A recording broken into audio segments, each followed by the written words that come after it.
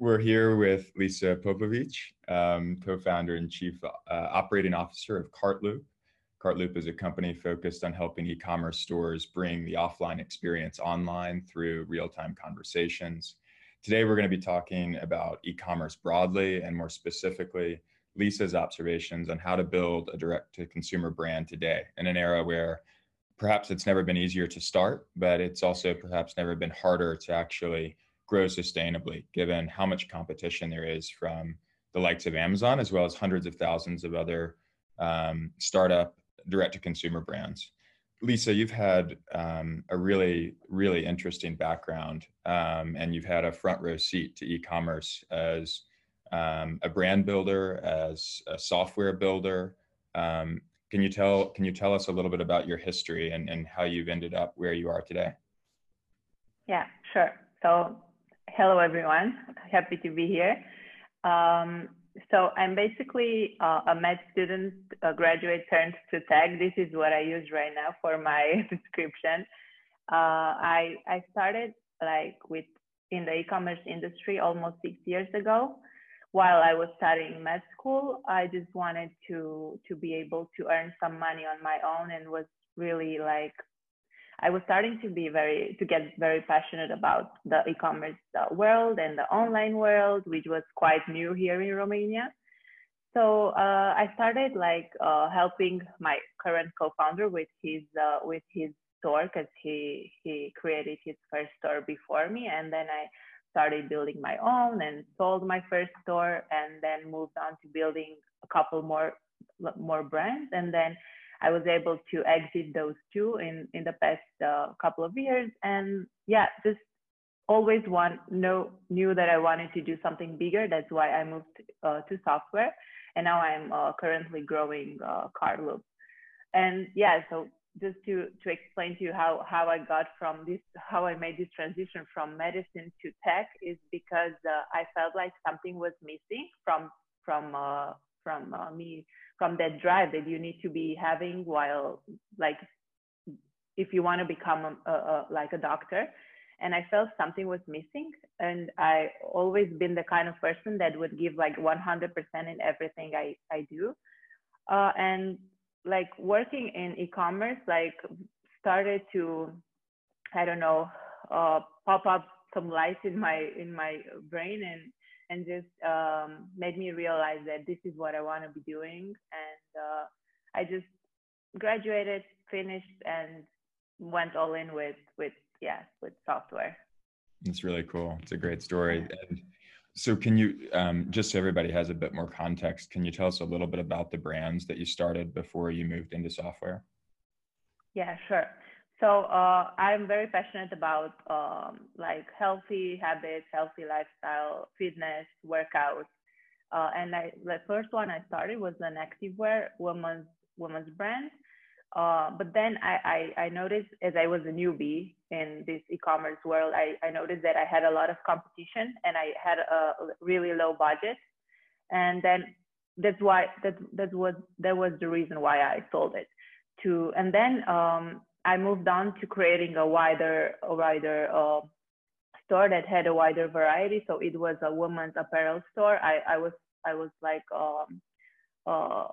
had multiple products such as bags, shoes, sneakers, tops, jeans, everything. The competition wasn't so high back then. So it was a woman's apparel brand. Got it. Very cool. Well, that idea of competition is something I hope we'll cover a lot today, given how competitive the landscape has become. Can you tell us a little bit about Cartloop and the technology that you all are building for merchants? Yeah, sure. So we started Cartloop we started working at Cartloop in February, and we launched in March. And basically what we do, we enable merchants create better customer relationships through conversational text messaging. So we launched in March, 2 months ago, and with the goal of just cutting through the marketing clutter and bringing the in-store shopping experience online, because right now. As you said, the competition is so high, the channels are so many. But if you want to differentiate yourself, you just gotta like do something different and do it like much more personalized and really create that unique experience for your customers and make them feel valued. So this is what we do at Cartloop. Got it. Very cool. And you launched earlier this year, 2020, March of 2020. Yeah. Quite the time to launch a company. Yeah, it's been challenging, but so far we're seeing good progress. So yeah, it's worth it. That's awesome. Well, so let's kind of move into some of your observations about the space. You've been both on the operating side and now on the vendor side, building tools. You know, when you look back over the last, let's say, 5, 6, 7 years, what are kind of the trends that you've seen in direct-to-consumer e-commerce? Maybe what are the top 2 or 3 trends that you saw as an operator and that you've now seen as a vendor? Like the biggest trend right now of like, I think that has started like a couple of years back is SMS marketing, obviously.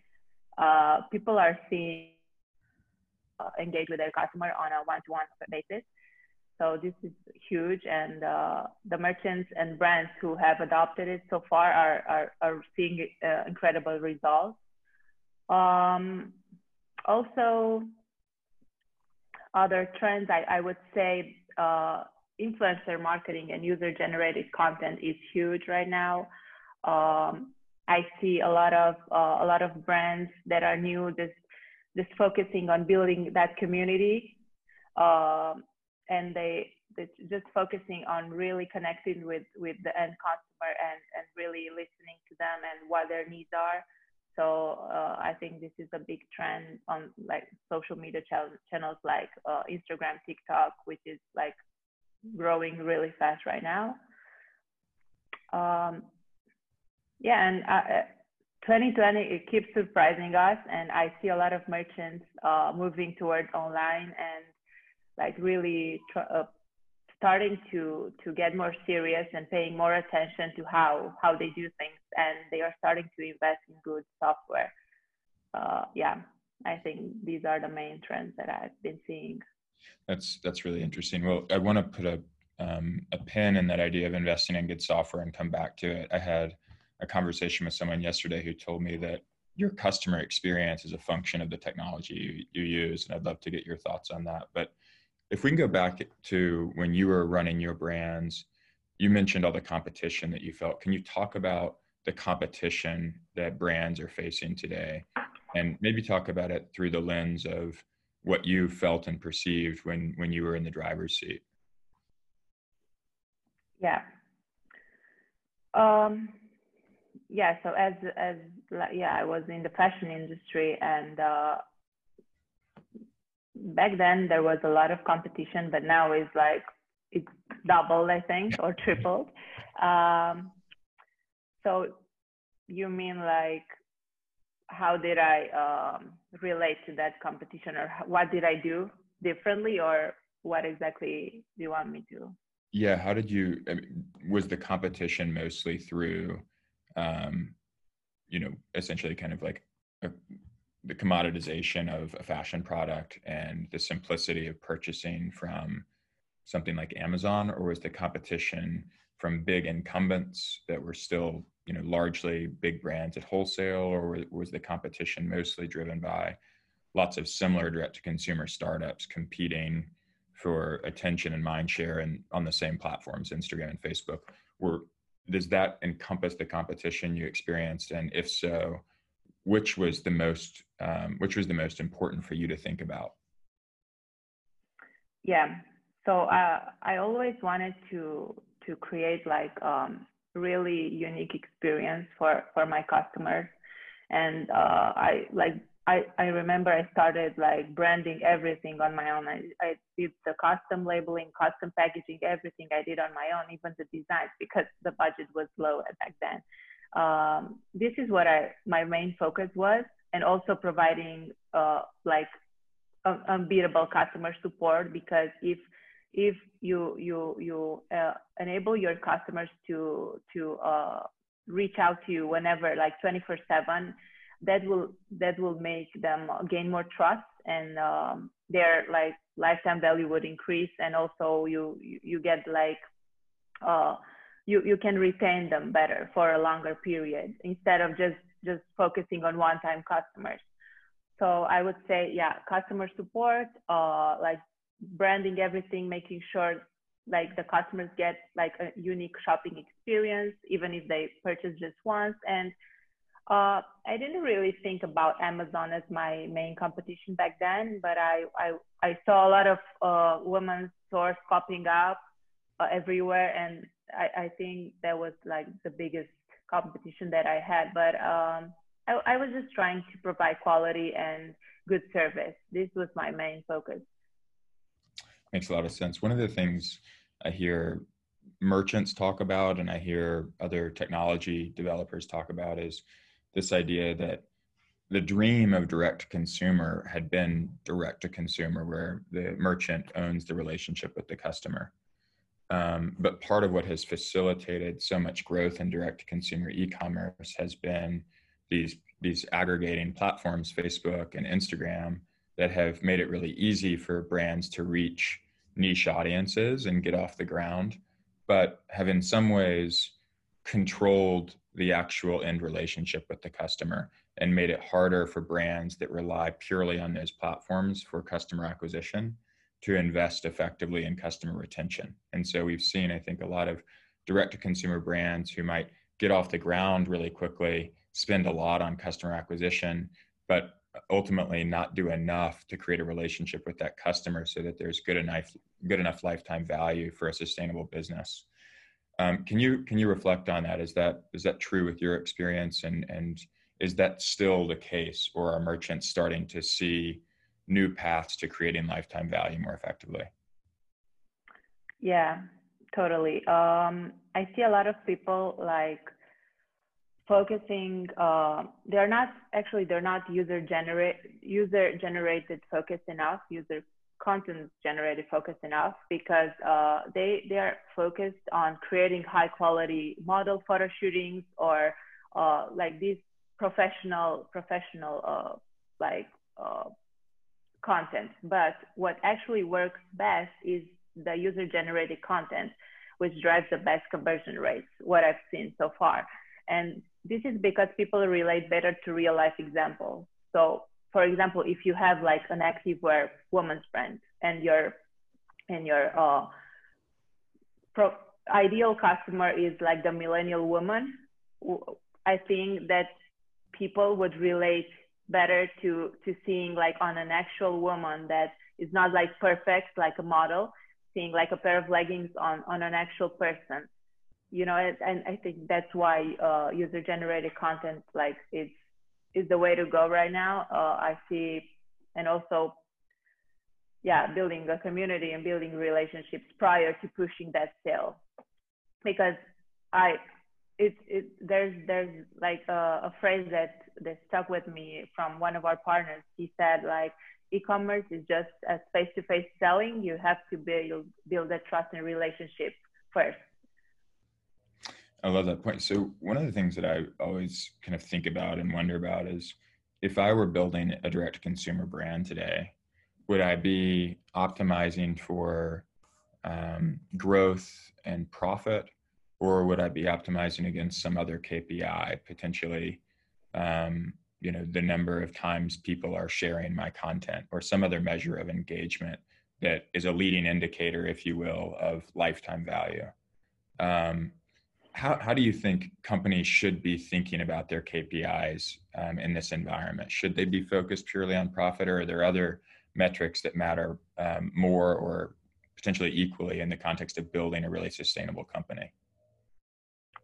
Yeah, that's a good question. I think gaining market share is the best thing a brand can do for its loyalty metrics, because word of mouth is the biggest driver of business, in my opinion. And the more people know you exist, the more people like you, and the more popular you are, the more popular you get. So I think they should be focused on building like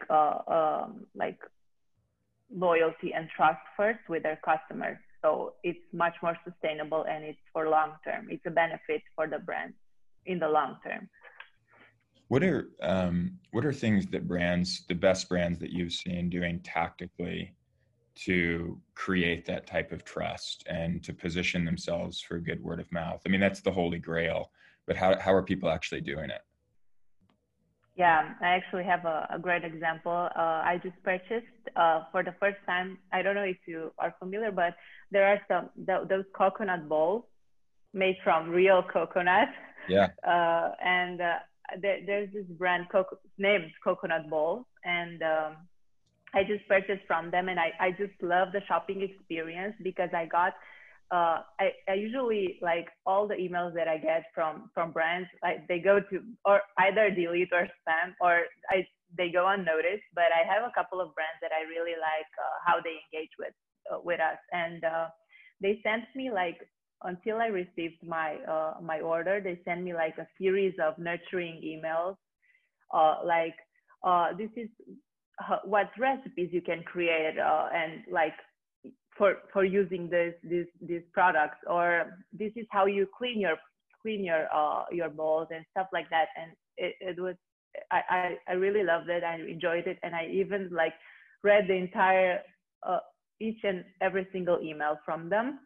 So this is a great example, and I see them being very, very engaged on Instagram and sharing, like, every single day, like, user generated content, and encouraging their customers to tag them, to post on their behalf, and also posting, like, their customers' content on their page. And I think this is a super healthy relationship to have with your consumers.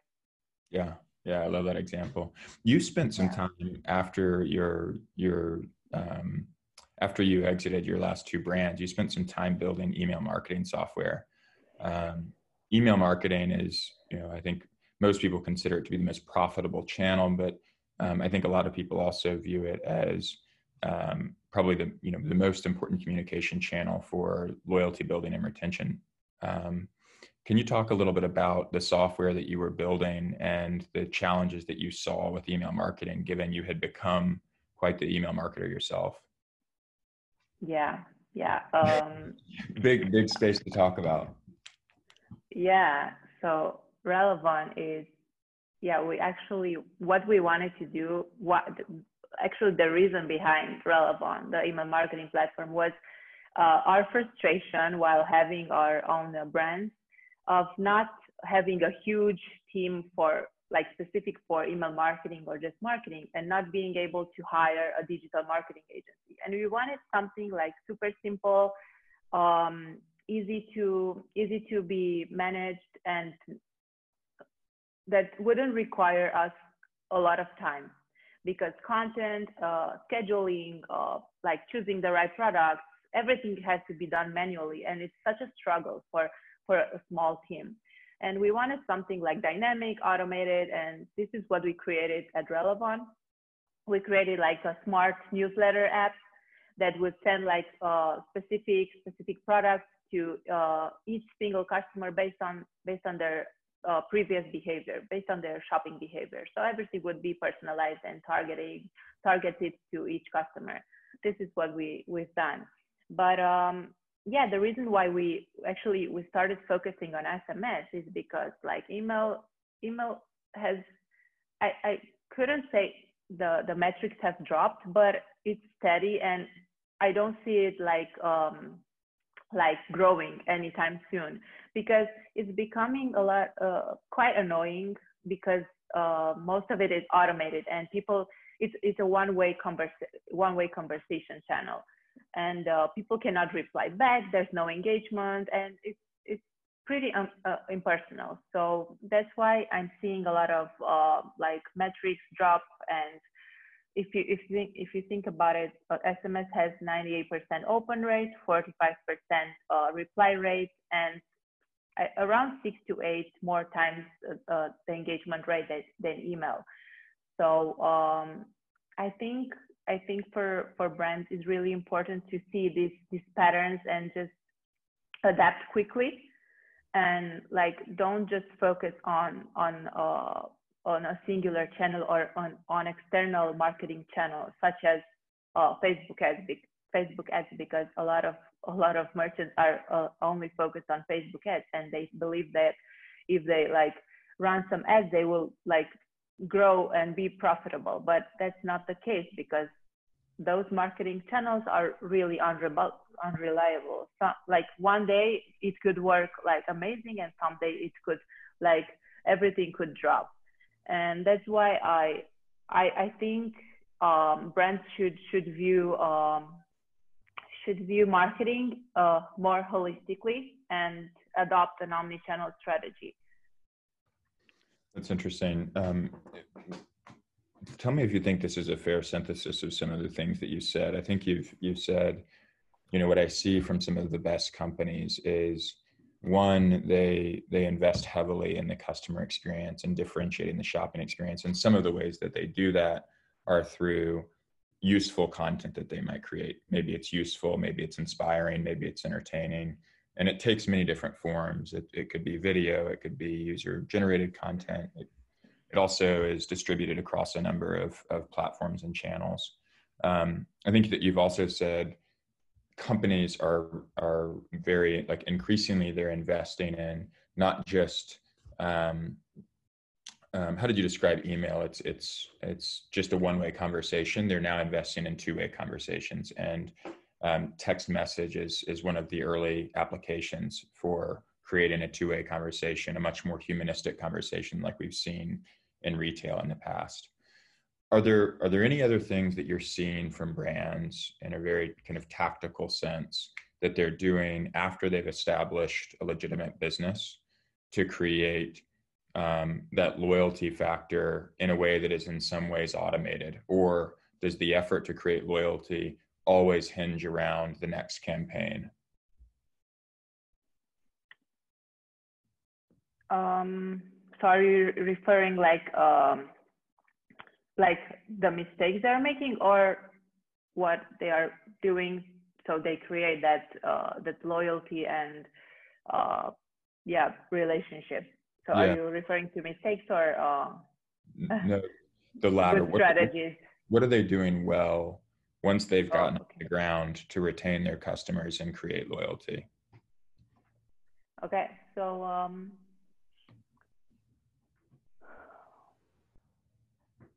I think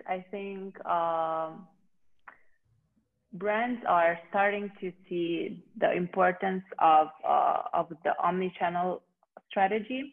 So every single channel has to speak to one another,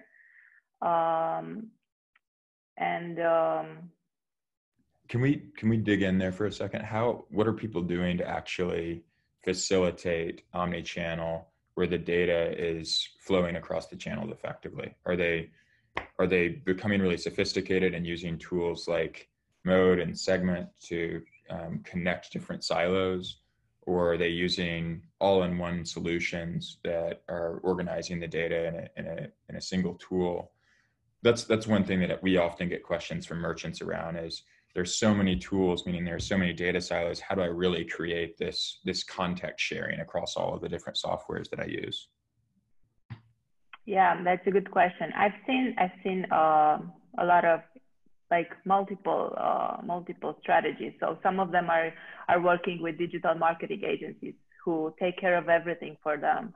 And those agencies on their end, maybe they're working with multiple solutions. So also a solution for SMS, a solution for email marketing, a solution for, I don't know, Google Ads.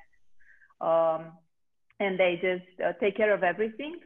But I also seen merchants who adopt like platforms who have all those services in one place, and they are able to schedule everything like accordingly. So if you, for example, if you get a purchase, then they send you like thank you text or thank you email, and then maybe you get targeted with some upselling or cross-selling on Facebook. Maybe the next week you see something that's relatable on TikTok, and everything that just speaks to one another and does not like how can I say interfere with one another. This is very important for those mistakes not to be made.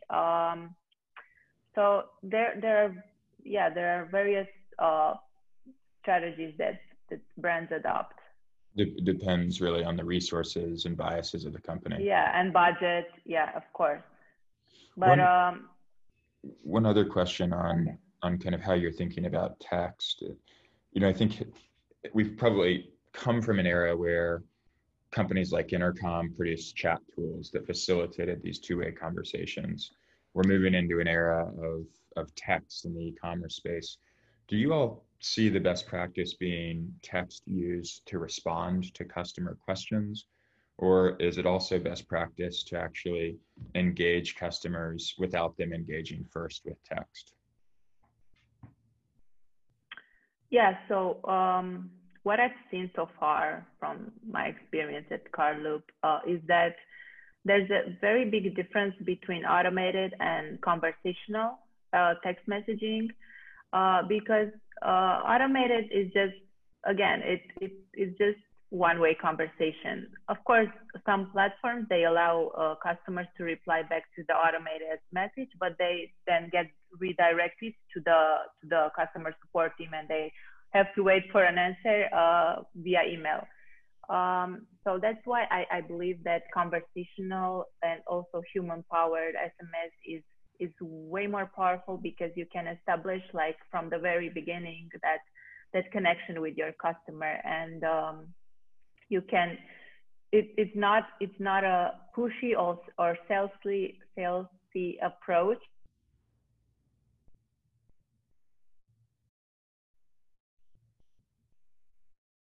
For example, we want to like recover a cart for one of our brands. We say something like that. Hey, I noticed you were checking out that product.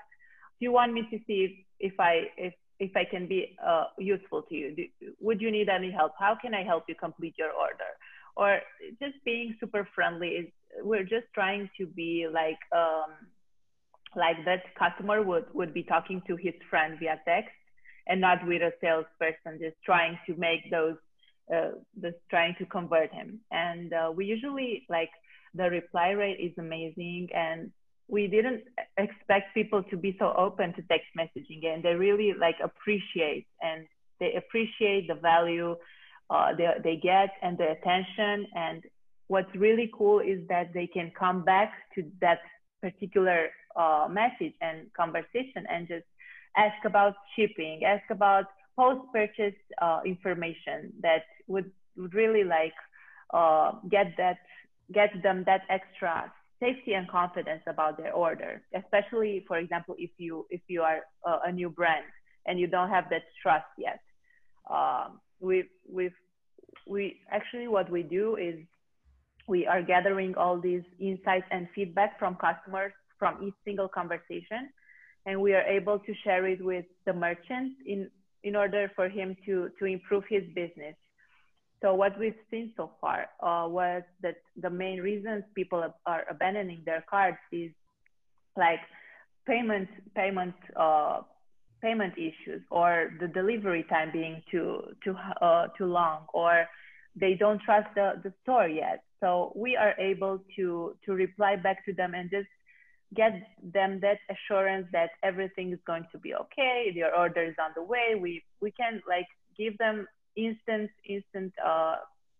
answers to their almost any question they might have.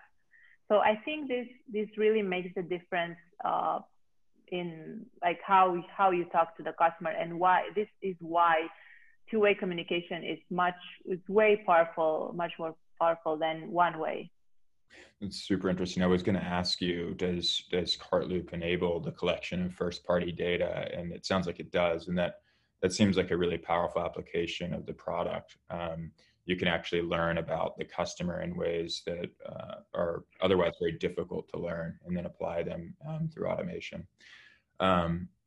This has been really interesting, and we really appreciate the time. I think, is there anything else that you'd want listeners to know about best practice, or about Cartloop, or about what you saw when you were operating the several brands that you operated? I think that even if you are a new brand and just starting out, you shouldn't be afraid to explore channels.